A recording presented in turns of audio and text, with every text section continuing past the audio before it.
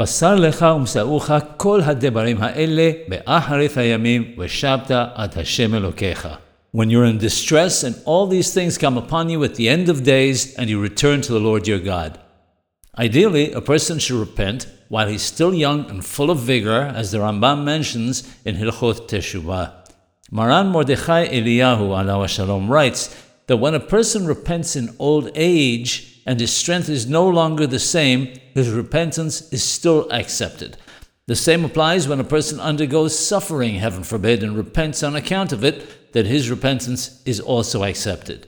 The Yetzer Hara, the evil inclination, tries to convince a person that if he repents in old age or on account of some suffering that befell him, repentance does not work. This is a ploy to prevent the person from repenting.